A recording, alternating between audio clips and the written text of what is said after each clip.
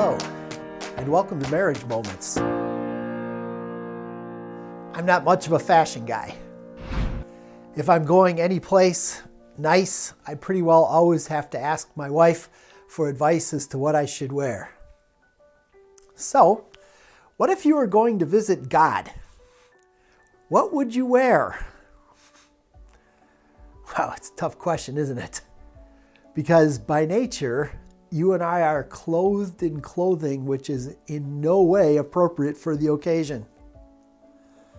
God describes our sinfulness as, he actually describes our righteous acts as filthy rags. And so as we stand before God on our own, we're clothed in filthiness, in ugliness, in sin. I don't want to go see God looking like that. Do you? And then in baptism, God does something amazing. He reclothes you. As many as have been baptized into Christ have been clothed with Christ, God tells us. So husbands, wives, can you imagine?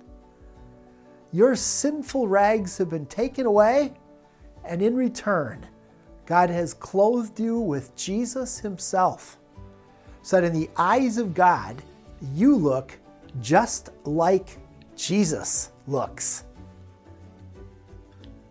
And that's an outfit that can serve for any beautiful occasion. And that's a moment for your marriage.